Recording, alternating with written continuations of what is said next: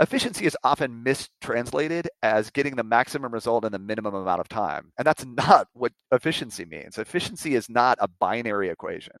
Efficiency is a complex multivariable equation where you're trying to maximize positive outcomes and minimize negative outcomes.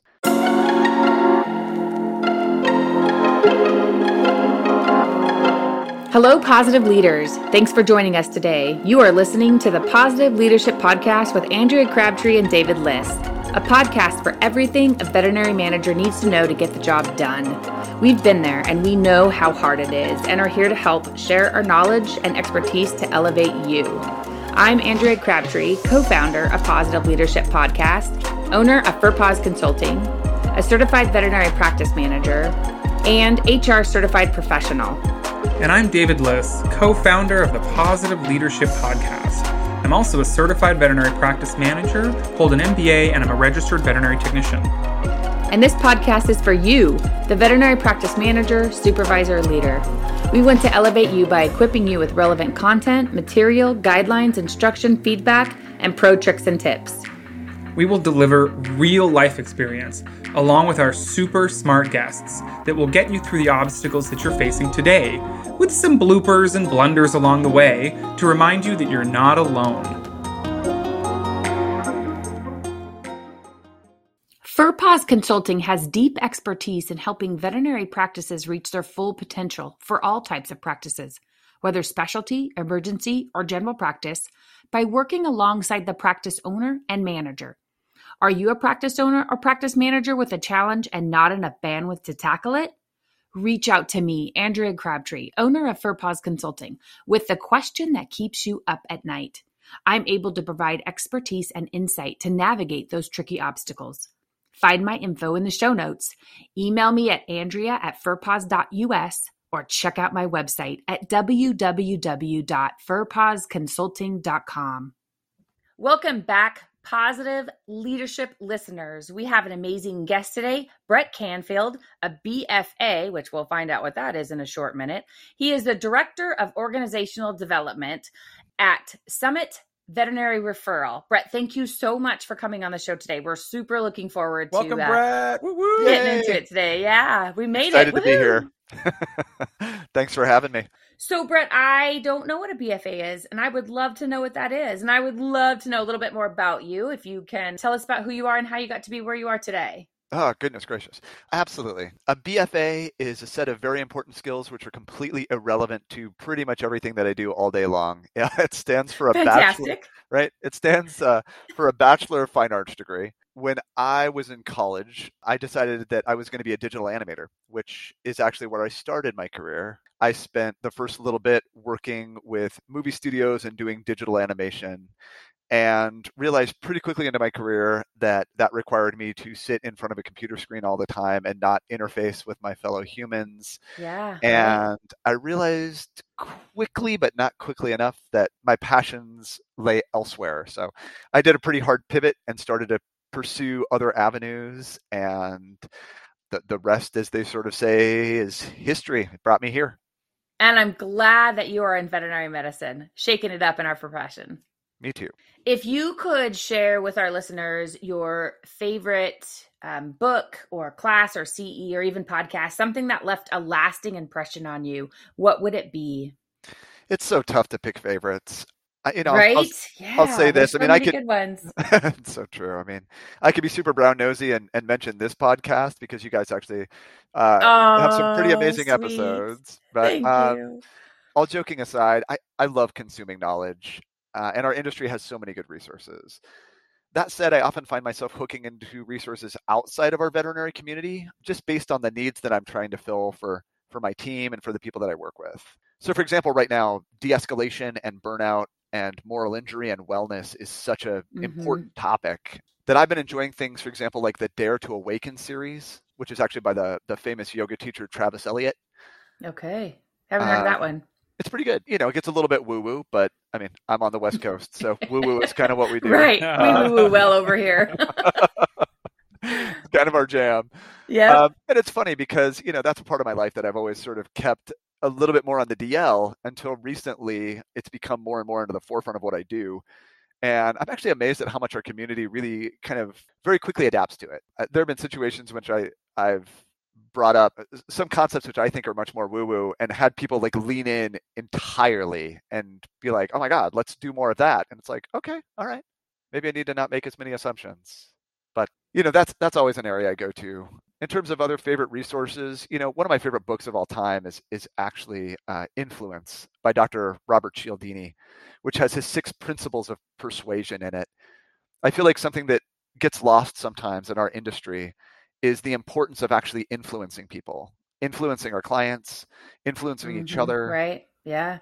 And I feel like so often people look at that word and they're like, oh my God, like influence is bad, persuasion is bad. And what I try to remind everybody is we're in the business of persuasion, not manipulation, right? Manipulation is antisocial, but persuasion is awesome. Persuasion is pro-social. And that's what we're trying to do. We're trying to change behaviors.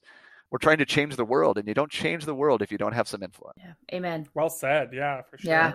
So you're currently the director of organizational development for a multi-specialty referral and emergency critical care hospital. What is organizational development? I mean, I hate to joke about it, but it sounds something like you'd find at the Container Store, like organizing your crafts, right? Or whatever. Totally. I mean, obviously, it's got to be a smart discipline. And why is it important to vet med? And how do you marry what sounds like a very academic discipline with veterinary medicine? Yeah, great question. I mean, the short answer is nobody knows what organizational development is. And myself included sometimes. I feel like the role probably means different things to different people. I'll share with you what I think I do. I think that this is a very new concept in veterinary medicine. I feel like my job is to be a non-medical specialist. If I put it into a sentence, supports our people as well as our people support our patients. If I can do that, if I can support our people as well as they support our patients, I think I'm doing my job. But it's kind of like one part unicorn, one part ninja, one part wild animal wrangler. Fantastic. And there's a few different parts of it, right? So I'll share with you kind of what I focus on. But everyone in our industry is struggling to some degree with workflow, right? We have log jams and bottlenecks. We have issues with operational efficiency. We have issues with culture. We have issues with communication, with engagement, with training, with learning and development. Those are chronic challenges for the veterinary world. And part of the reason for that is because every day is game day. We don't get the opportunity to practice. It's not like Summit is closed multiple days a week so that we can get all this stuff right. And then, okay, now we're opening for business. Like we're a 24/7, 365 emergency tertiary referral center. We're a trauma hospital. Every minute of every day is game day. And we're in the business of saving lives. So organizational development is trying to upgrade that plane while it's in flight, focusing on things like efficiency, productivity, training, learning and development, but also the other side of that equation, right? Culture and communication and leadership and getting the core stuff right. Because when you're in the business of saving lives, you don't have the option of doing stuff fairly well. In a nutshell, that's it. Like just as an example, I'm currently helping Summit reinvent our ER workflow and convert to like an acuity-based pod system in terms of our workflow, our people flow in the ER. What we're trying to essentially do is help my hospital and help the industry in general in roles like this transition from that role of like not drowning, keeping our lips above the waterline, which is where I feel like we spend most of our time, and actually swimming. And those are not the same thing. Right? Yeah, not drowning I totally is not agree. the same as swimming. Yeah, right. Throw us a life vest, right? Right. So I'm trying to wrap my head around that, Brett. Then when you talk about some of those big chunky things, those are almost like project based. How much of the time do you spend in a regular workday on the floor with the team versus working on developing a system, a better system, a more organized system? Yeah, great question.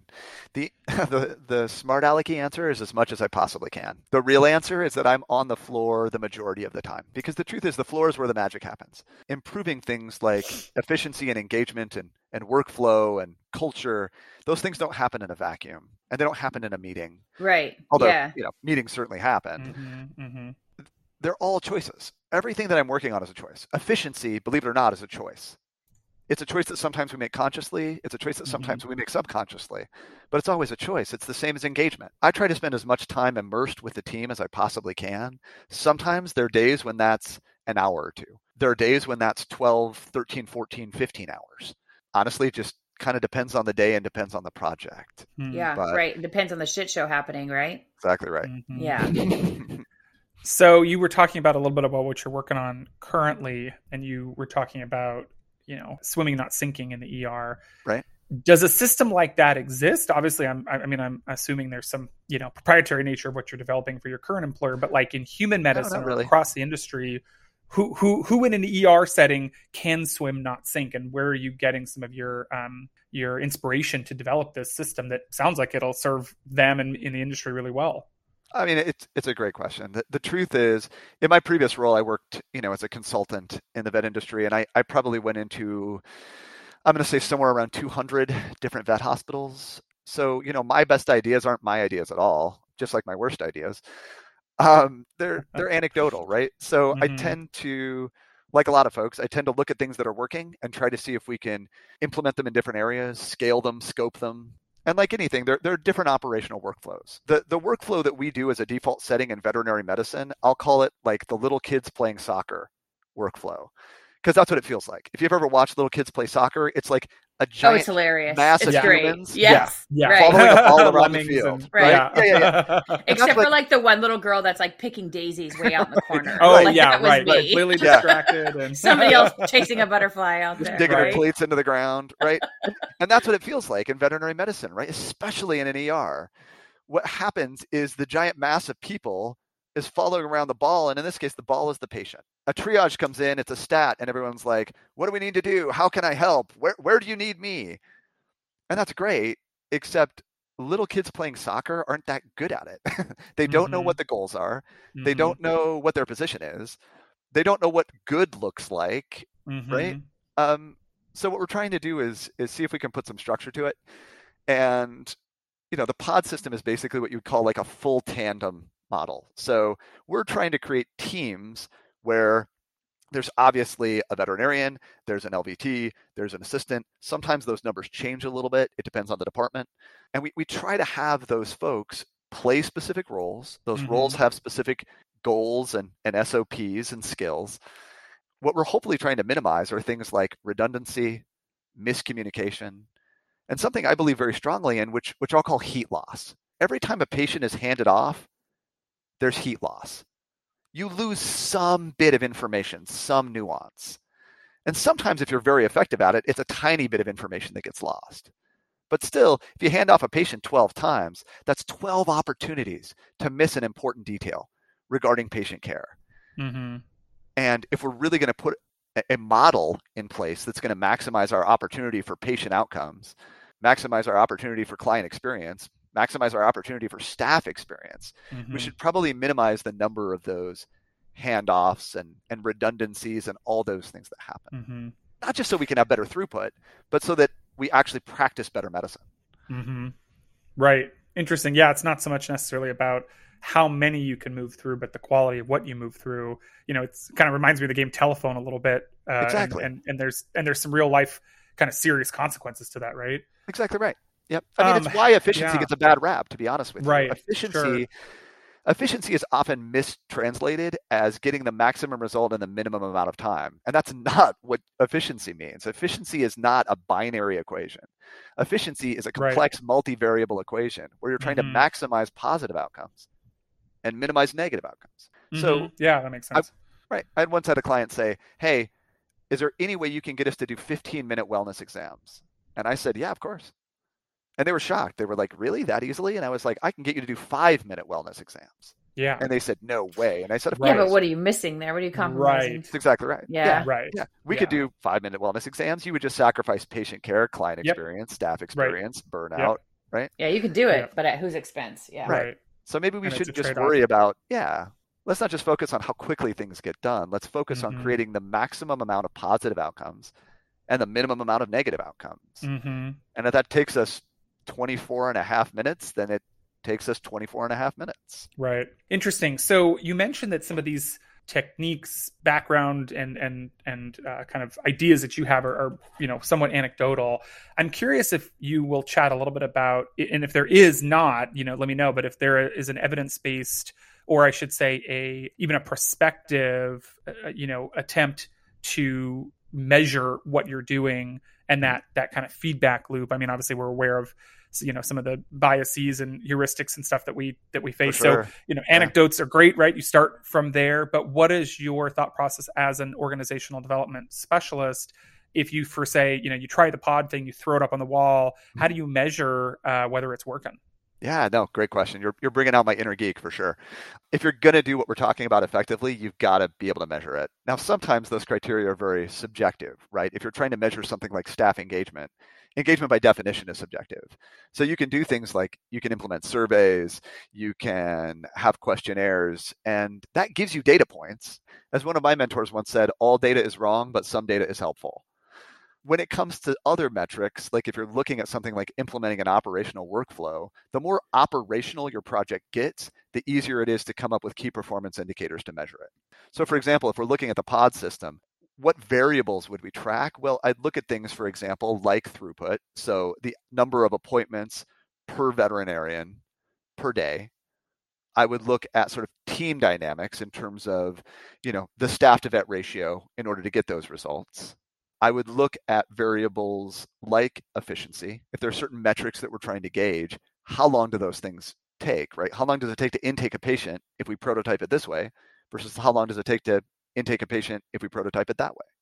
And for me, I could talk about KPIs all day because I absolutely love them. But one of the things I caution us of doing in our industry that I think we do way too much is that we get really fixated on lag measures. And we only look at lag measures, right? And unfortunately, lag measures can be great, but things like EBITDA, turnover, I mean, there's a bajillion of them, right? If we're just focused on those, which are by definition lag measures, there's a certain amount of time that you have to wait before those numbers reflect what you're doing. If you only rely on those, you're always going to be very, very slow to pivot. Mm-hmm. And one of the skills of trying to improve any of the things we're talking about is being able to prototype. Because it's another mistake we make in veterinary medicine, and I'm sure elsewhere, right? The vet world is my world, so I can only speak intelligently about that, or maybe quasi-intelligently about that. Sometimes when we make a change, we're like, okay, gang, we've talked about it for 2 years. We're implementing this. This is what we're doing for the rest of all time. Those things tend not to work out so well. What tends to work out much better is we've got a good idea. We think it's got some legs to it. We're going to prototype it, which means we're going to give it a shot for a certain amount of time, and here's how we're going to measure whether or not it's successful. And if it isn't, we're either going to stop doing it, or we're going to pivot and tweak it and try something slightly different.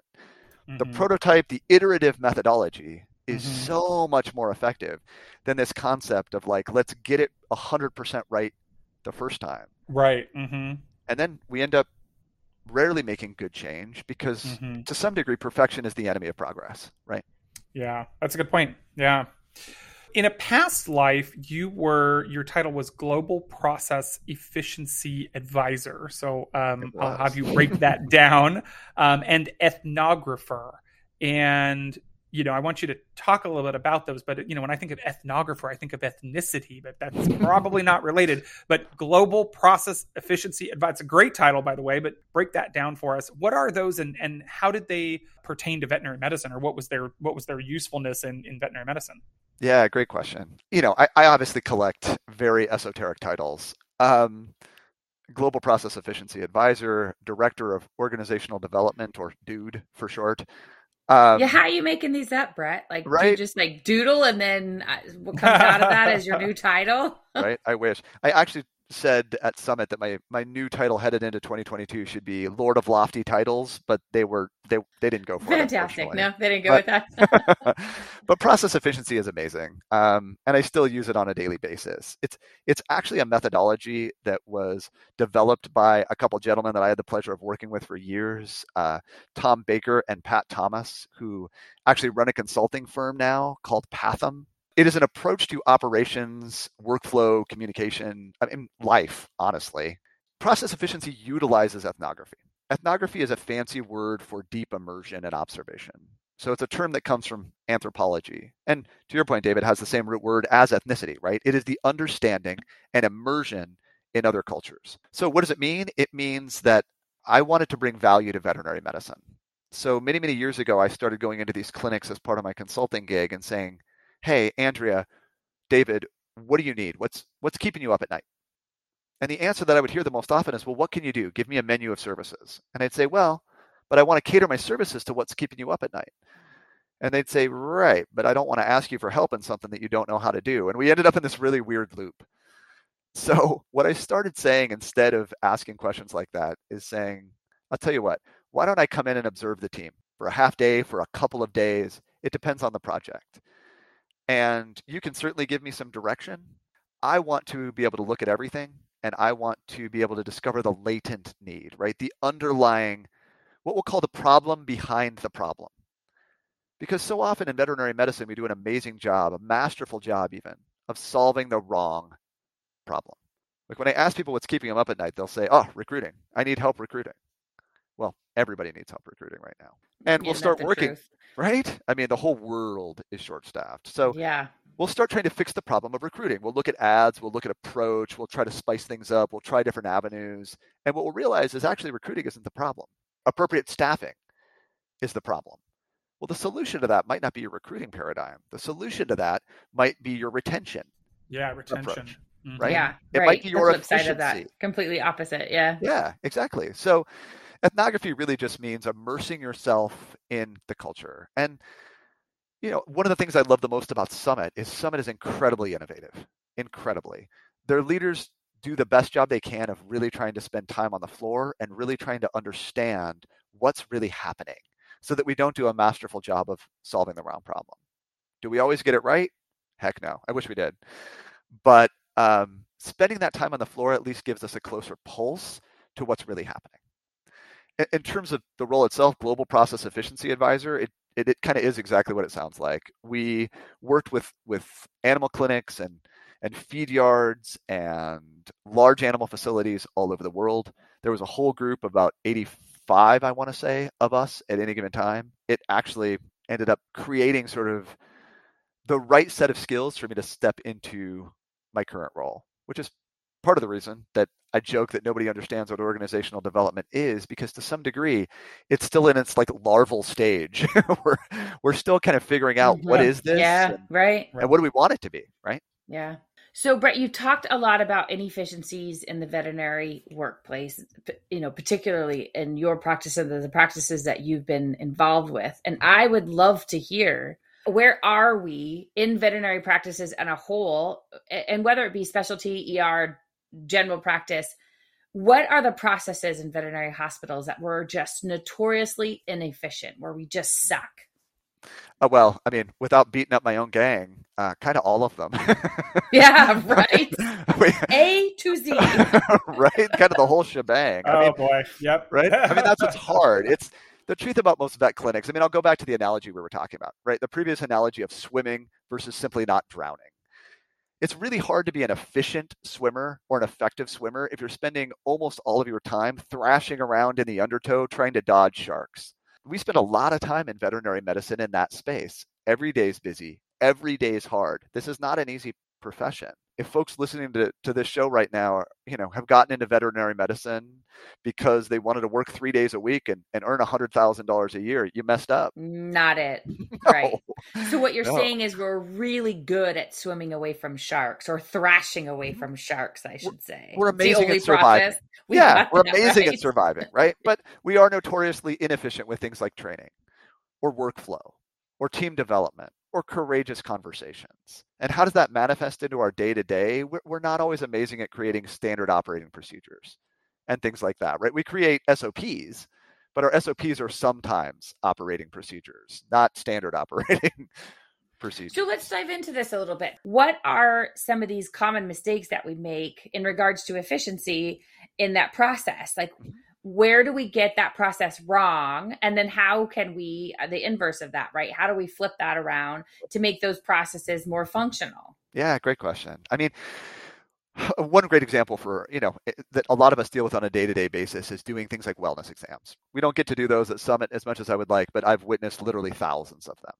And what we tend to do is we ask our assistants to get a history, and then the veterinarians go in and they get the same information again. By definition, that is one that drives me batty. Right? Like batty when I have, that's such a waste of time. Like it takes us 10 minutes to get the exam. We're late anyway. And then 10 minutes to take a history, and then 10 minutes to tell that doctor, and then 10 more minutes for the doctor to come in. That's right. 10 more minutes for the client to tell the doctor again. And now we're oh, time's up. You have to leave now.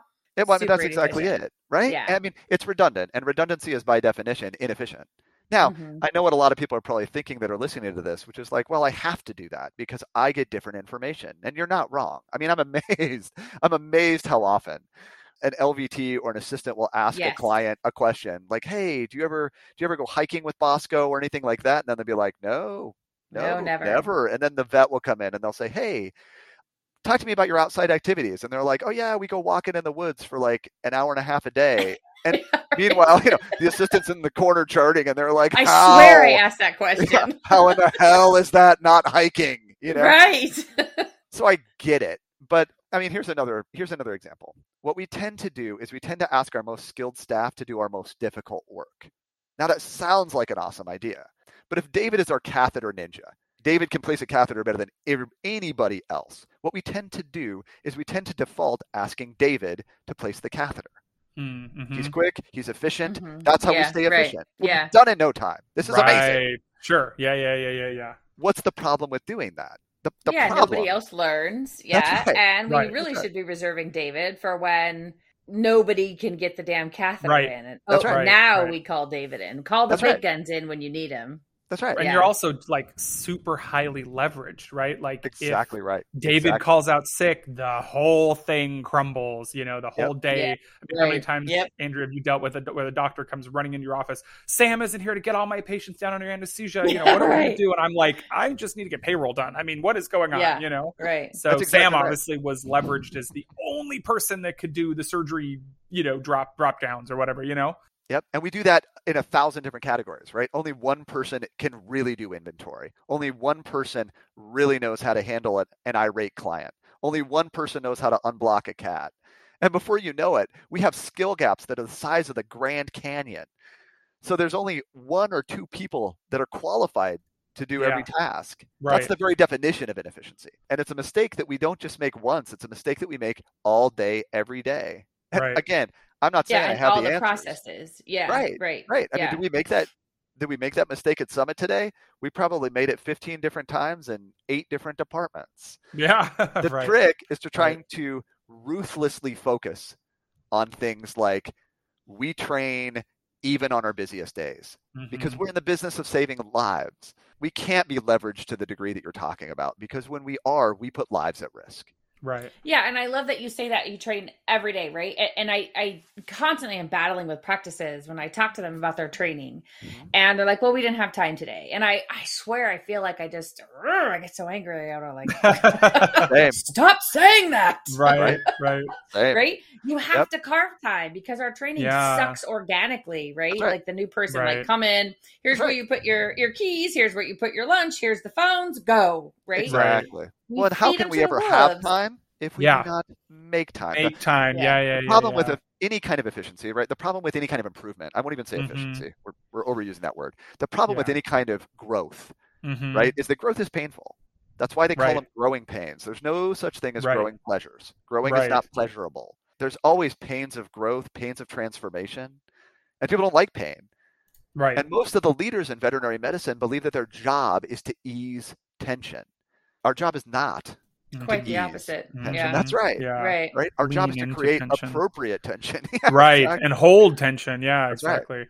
So what is it, Brett? Like why, veterinary medicine has been around for a long time, but let's call it formally for, I'm making this number up, maybe 150 years, right? Maybe longer in the UK or in Europe. I like it. Why do we do that? Why do we have Sarah that is the only one that can operate or, induce anesthesia for Dr. Smith, and Jane, who is the only one that can do the end of day closing, and Andrea, who, is the only one that can do inventory. And I'm curious, like your thoughts from the global human condition perspective. I mean, if there's a veterinary reason, fine. But if it's like a business, human reason, what is that reason? Is it like a bias? Is it a shortfall? Like, why do humans, or why do we do that? And I'm sure we're not the only industry that does that. No, why does a small, like mom and pop pizza place, why is, the mom the only one with the key to the safe, or whatever it is? What is that about that makes us almost hoard that stuff and not lean into efficiency? We actually stay really inefficient in a way. Like, it's like efficient, but in kind of a bubble, right? And when that bubble pops, i.e. that person calls out sick, it just goes to shit. But like, that happens all the time, right? How many times if you talk to a veterinary owner in their 25, 30 years of practice, how many times they face that? They're like, a lot of times. So why didn't we change it? So what is that about? I'm just curious what your thoughts are on why we stay efficiently inefficient, or inefficiently efficient. Chronically. No, it's a great question. And first of all, I just have to say, I actually love your language. As a communication guy, some people call them swear words. I call them sentence enhancers. So I think it's awesome. That's great. Yeah. Right. There's like studies on this, right, that talk about, and no offense to anybody, but I read a study that said that, moderately or I don't know if it's more intelligent people, I don't want to summarize it, but it's like people use cuss words, and obviously they can be dirty or nasty, but you use them to express passion, and that's 100% where this is coming from, right? Yeah, right. Well, it's part of our vernacular, right? So again, as an ethnographer, if you want to understand any culture, the first element of culture to understand is language. And, swearing is usually the first words you learn when you learn a new language are usually the cuss words. Anyway, that's right. I digress. So why do we end up in these same patterns, these same habits? I mean, I don't know the answer, but I'll give you my opinion. I think one of the reasons is that human beings have an incredibly strong negativity bias. We're beings of volitional consciousness. We're not the strongest or the fastest. We don't have great sharp teeth or claws. We're not even well armored. Our strength is our ability to imagine. History, life, evolution, survival has rewarded us when we imagine negative outcomes and avoid those negative outcomes. Avoid them. Yeah. Okay. Right. So I think that built-in negativity bias makes us risk adverse. So I think our risk aversion. Interesting. Okay. I think we kind of tend to be like, oh my God, I could place this catheter, but this not right now. Just not right now. Like, I'll do it. I'm not saying I'm not going to do it. I'll do it, but just not this time. Yeah. And the problem is that we keep saying that over and over and over and over and over. It's like the word busy anymore. Yeah. I've outlawed the word busy. I hate the word busy. Yes. I do not. That is no excuse for me. Like, you cannot bring me that excuse. I will turn your little booty right out of my office. Like, don't even say that word. Especially because busy is a 4-letter word. Like, look, if we're in the business of saving lives, when the hell did being busy become a bad thing? Right. Yeah. That makes no sense to me. We should be busy, damn it. It would be like Superman bitching, like, I'm here to save you, but I don't want to do it more than twice a day. That's it. That's my limit. 2 saves. Good point. I'm at my limits. Right. The reason is because we're morally injured. We're burned out. We're exhausted. So when people say busy, what they're trying to say is, my volume is exceeding my capacity. Yeah. My tank is empty. Exactly. But we are risk adverse. I think that problem is magnified in veterinary medicine because we're also conflict adverse, right? Yeah. Challenging people, which is what we're talking about, really, if you boil it down to the source code, we're challenging people, and challenging people is confronting. And we don't do that in our profession. We don't. In any way, shape, or form. We run the other way. Well, the people that we hire, the people that gravitate towards us tend to be highly empathic, right? So they're deep feelers, and they tend to be caregivers, which means they're rescuers. Yeah, sure. So in our best effort, we're not trying to say, hey, let David do it because we're being jerks. What we're trying to do is David shows up and is like, let me rescue you. Let me save you. Things are hard. I can carry a little bit more right now. Let me help. Yeah, right. And like so many mechanisms in nature, acutely, that's incredibly helpful, right? It's like when our fight, flight, freeze, fidget instincts kick in. Acutely, that mechanism is life-saving. Chronically, it's life-ending. Right, exactly. Detrimental. Right? That's amazing. So on the Positive Leadership Podcast, we really like to make sure that we give our listeners actionable stuff, to take back to their practice. So we record these on Fridays, we release them on Wednesdays. So we always talk about, because it's a Friday recording, what people could do on Monday, tomorrow, even on a Saturday. And you've given us such great stuff to think about in terms of how to view inefficiency and process and flow and how it relates to, as you said, culture and endemic traits and even biases of the human brain. Brett, what are like one or two really good action items that you would, if you're speaking to veterinary, managers and owners of a bunch of different practices, corporate, independent, all in between, things that they could literally put into place Monday morning at 8 a.m. that would move them 1%, one elephant bite closer to tackling some of the inefficiencies in their practices? One of the first things I would say is really ask yourself, what are my biggest problems right now? And some of those answers are going to be super obvious. And some of those answers you're going to have to think about for a minute. But no matter what they are, don't run away from it. If you're like, well, I know what my biggest problems are, but I can't fix them, I challenge that. I say stick with it for just a second. Whatever that problem is, start taking notes, right? This is my problem. This is my problem. This is my team's problem, however you want to phrase it. And then the first step is to make a plan. So often we talk about these problems, even if it's as incredibly personal as wellness. I'm concerned about my team. My team is unwell. My team is burned out. My team is morally injured. And then we'll say, what are you going to do to fix it? And they'll be like, what can I do? Unfortunately, hope is not a strategy. Prayer is not a strategy. They're beautiful things, but they're not a plan. Yeah, say it again, right? For the people in the back. Yes. That's what I'm saying. Yes. Step one, no matter what you're trying to fix, is have a plan. Do you actually have a process? Do you have a policy?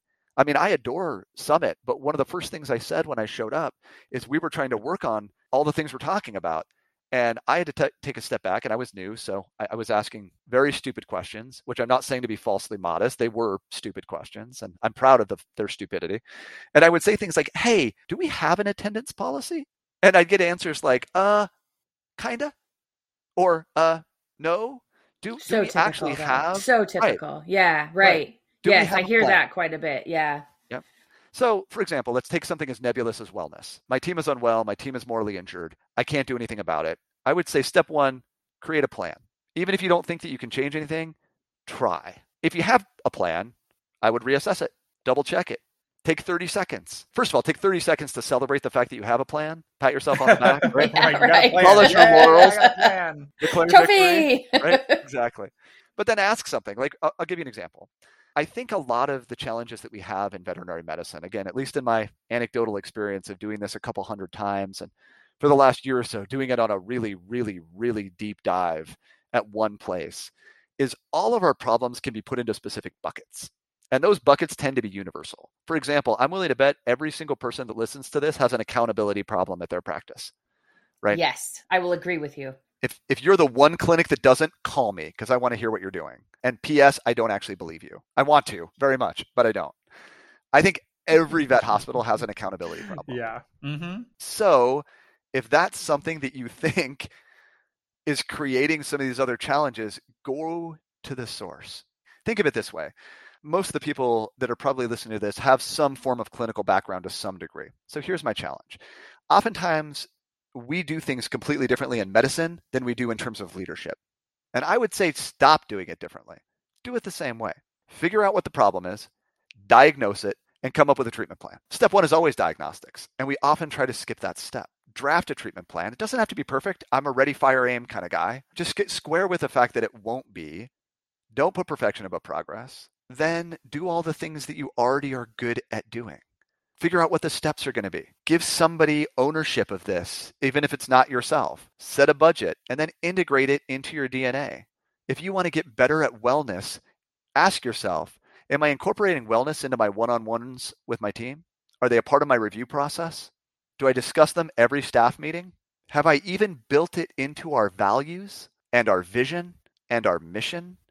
And if you haven't taken some of the specific challenges for your practice that seriously, then that's probably part of the reason that you're not seeing progress.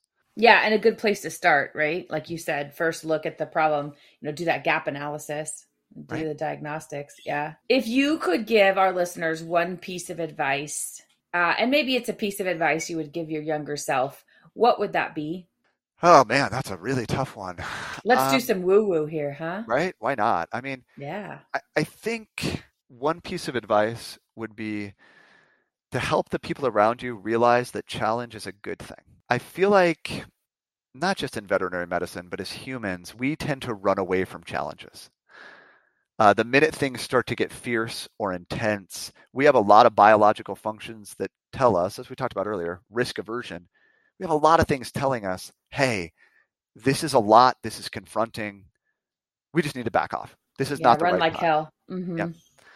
I have found that the most important things that have ever happened in my life are moments where I've leaned into the challenge.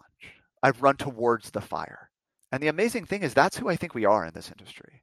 I think the word hero is ridiculously overused in a COVID world. I think that if you're not dead, you're a hero. Right? Like everyone's a hero now. It's like, oh my God, you're a hero. We made it. You put on pants today. You're a hero. And trust me, I feel that way about myself on certain days too. But I think we are in an industry of heroes. And heroes are really at their best when they're running towards the fire. We're good at challenging ourselves. We just abysmally suck at challenging other people. It's okay to challenge each other. I don't challenge the people that I think suck. I distance myself from the people that I think suck. I challenge the people that I think are amazing. And so often when we get coached, and I use coaching very intentionally, right? I think sometimes, like I hear terms like constructive criticism. And I think constructive criticism is sort of like friendly torture. That term doesn't make sense to me. Criticism is telling people what they're doing wrong. Coaching is telling people what they could do better. And there is a fundamental philosophical difference between those two things. Yeah. I'll hear people get coaching sometimes, and they'll respond as if they just got abused. Mm-hmm. And I think if we can get better at that, at leaning into the challenge, at challenging each other, not from a place of judgment, but from a place of actual love, I think we could change the industry. I think we could change the world. How's that? I love that advice. I do. I love it. And I often will tell people that I don't necessarily use the word challenge, but I will say, get uncomfortable, step out to where you're uncomfortable and put on the itchy wool sweater, because being uncomfortable, it's a challenge, right? But being uncomfortable helps us grow and learn and develop and have an uncomfortable conversation or step into the suck. So many people are just afraid of that. And I'm like, no, you got to step into that suck. Right. It sucks. I think we should make t-shirts. Yeah. Step into the suck. Step into the suck. I mean, I'll even say this further. You talked about how discomfort helps us grow. And I very respectfully disagree. I think that discomfort is a requisite of growth. I don't think it just helps. I think growth only occurs in one state and one state alone. And that state is called safe discomfort. So check yourself. If you think you're developing and you're comfortable, you're not developing. Yeah, right. You got to step outside of that, right? Yeah. You really do. Yeah. And really ask yourself, right? Sweater. Yeah, and not just put it on, because again, I think we're okay with that. As rescuers, I think we're okay challenging ourselves sometimes, but I think we are abysmal at challenging each other, because challenging others is confronting, right? I don't want to judge you, and I say to hell with that. I say we can absolutely challenge each other. Just challenge each other nicely. Challenge each other. Yeah, we can still do it respectfully. Yeah, right. I like how you said that too with other people, and I immediately think of iron sharpens iron. And there is a strong group of my colleagues. There's about 8 or 10 of us that are really, really, really close friends. And we surround each other with each other on purpose, in that sense of iron sharpens iron. And we can call each other out in love. And we can say, hey, where are you at with this? And hey, I see you slipping here. And hey, I see you're struggling. Let me support you. And I think that's one thing that we could use more of in veterinary medicine, where we can come around each other and support each other and tell each other the truth, right? And be just come around each other and support each other and call each other's bullshit when we need to, and love each other when we need to, and support each other when the time comes. And and iron sharpens iron. Like if you don't have a network, get one. That's it. Right. Yeah. No, I love it. I'm stealing it. And there's some psychological safety there too, right? Where you have to be able to feel safe to go to your colleague, your friend, your, whoever your people are, and say something, right? There's got to be some psychological safety there.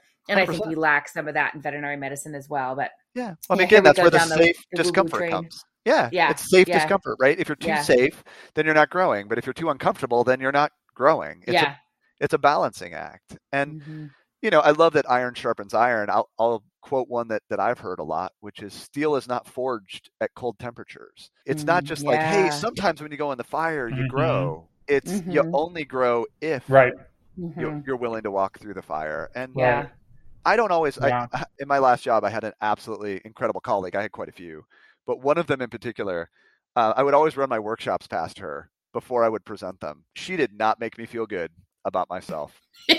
Almost ever. I would like work painstakingly, write lovingly, even crafting my animations on my slides and everything, crafting my content, and I'd show it to her.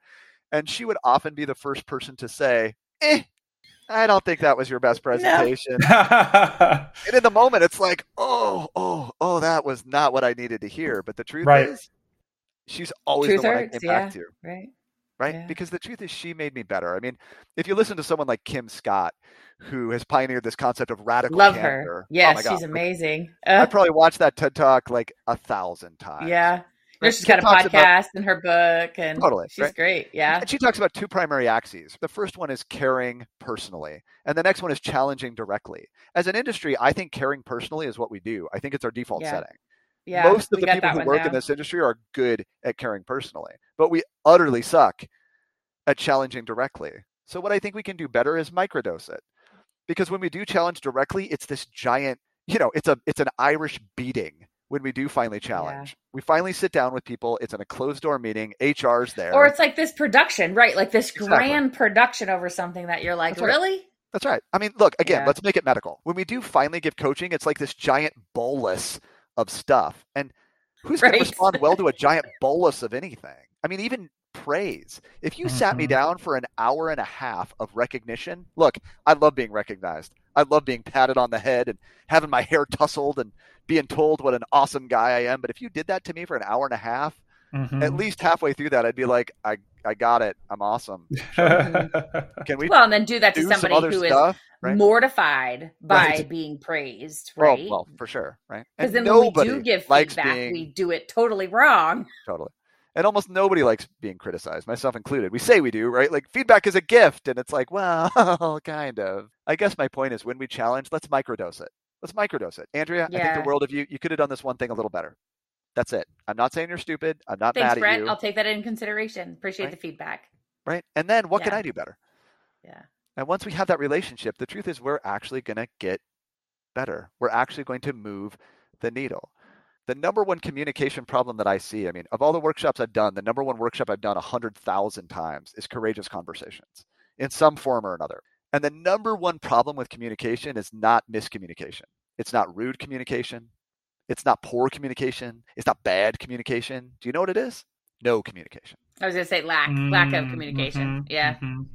How many times have we all heard it? How many times have we had somebody come into our office and say, hey, I need to talk to you about this person. They're amazing and I love them and they're the best, but they've got this problem and it's really throwing off the team and it's affecting me personally. And can you fix it? And what I say almost all the time is just go tell them literally everything you just told me. Why wouldn't you have that conversation? Why would you think I had a magic wand to then go tell them what you said and get a different result than you telling them? Right. But if I tell them, then it's non-confronting for the other person. And we are a risk-averse, challenge-averse community. Yeah. Hey, Andrea here. Have you seen our social media pages? Be sure to follow us on Facebook and Instagram. You can also find us on our website, www.positiveleaders.com. And if you like what you see there, be sure to give Rhonda and Linda a shout out over at Dog Days Consulting. They do all of our social media management. They even built our website.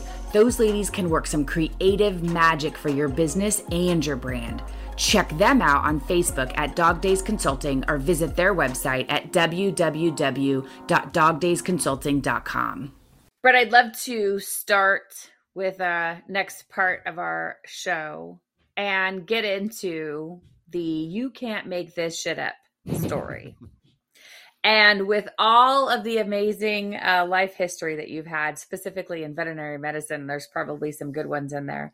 Can you tell me about a time where you've had an interaction with either a practice owner or a practice manager, maybe an employee, support staff, where you have just like palm to the forehead, eyes popped out like plugs, and just said, no freaking way, you can't make this shit up? Tell us your story. I'd love to hear it. Can it be quasi safe for work appropriate? It could be whatever you want. Like change the names to protect the innocents is the only rule. All right. Well, we'll take a risk together. I will not be risk averse right now. Lean in. Right? I'm leaning in. I'm running towards the fire. One of the first times I ever went into a vet hospital, I was brand new to the industry. I was doing one of my first consulting gigs in veterinary medicine, and a sales rep for my company brought me into a super, super, super busy vet hospital. And they needed help with efficiency and culture and, the huge. And it was a super busy day. One of the owners was running around like an absolute madman. And when the rep finally caught his attention and told him, oh, hey, I want to introduce you to the process efficiency guy. Somehow in the din of chaos or something, I don't know if he heard it wrong or if he was actually expecting this person to show up, but he looked at me and said, oh, are you the Nudicle guy? Oh, snap. Right? And I was new to veterinary medicine. I'd never heard of a Nudicle. So I learned Nudicles. Right? I leaned over to the rep and I said, what's a Nudicle? What the hell? And they said they're like canine testicular implants. So they're fake testicles. And he was like, yeah, are you the Nudicle guy? And for some reason, my brain completely locked. And all good judgment went out the window. And the only thing I could think to say to him was, no, sir, I'm 100% homegrown. And we ended up having a pretty good laugh about that. And it actually ended up being one of the favorite projects that I ever worked on. And my slide deck had more than one Nudicle joke in there. Oh, yeah, right. Had to have. Yeah. Of course. Oh, for sure. That's awesome. So at this point in the show, we're going to go into the rapid fire. Tell me about your most epic failure that has left a lasting impact. My first project when I was curled up in a little ball, calling my mentor in the parking lot because I had a huge case of imposter syndrome. Tell me about your proudest moment. All of Summit had flooded. And we had to evacuate the entire hospital during the flood, and we did not lose a single patient, even the ones that were critical and on oxygen. And nobody slipped and broke their coccyx. So, mic drop. Why veterinary medicine? What do you love about our profession? I love supporting heroes, and I love supporting the people that save the fur babies. I've got 5 kids. All of them are furry. I like supporting the people that support my kids. Self-care, how do you practice it? How do you decompress? Yoga. Lots and lots of yoga. How do you balance work and life? And do you experience any work guilt in that balance?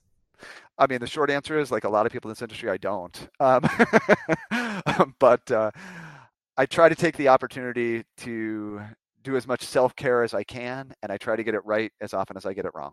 What keeps you up at night? Things that stress you out or cause you anxiety in your role in life? If I'm really being vulnerable, not being enough, not being able to support the team on the level that they need me to, letting people down. And what gets you up and out of bed in the morning? What excites you to start your day? Everything. I'm a dragon slayer.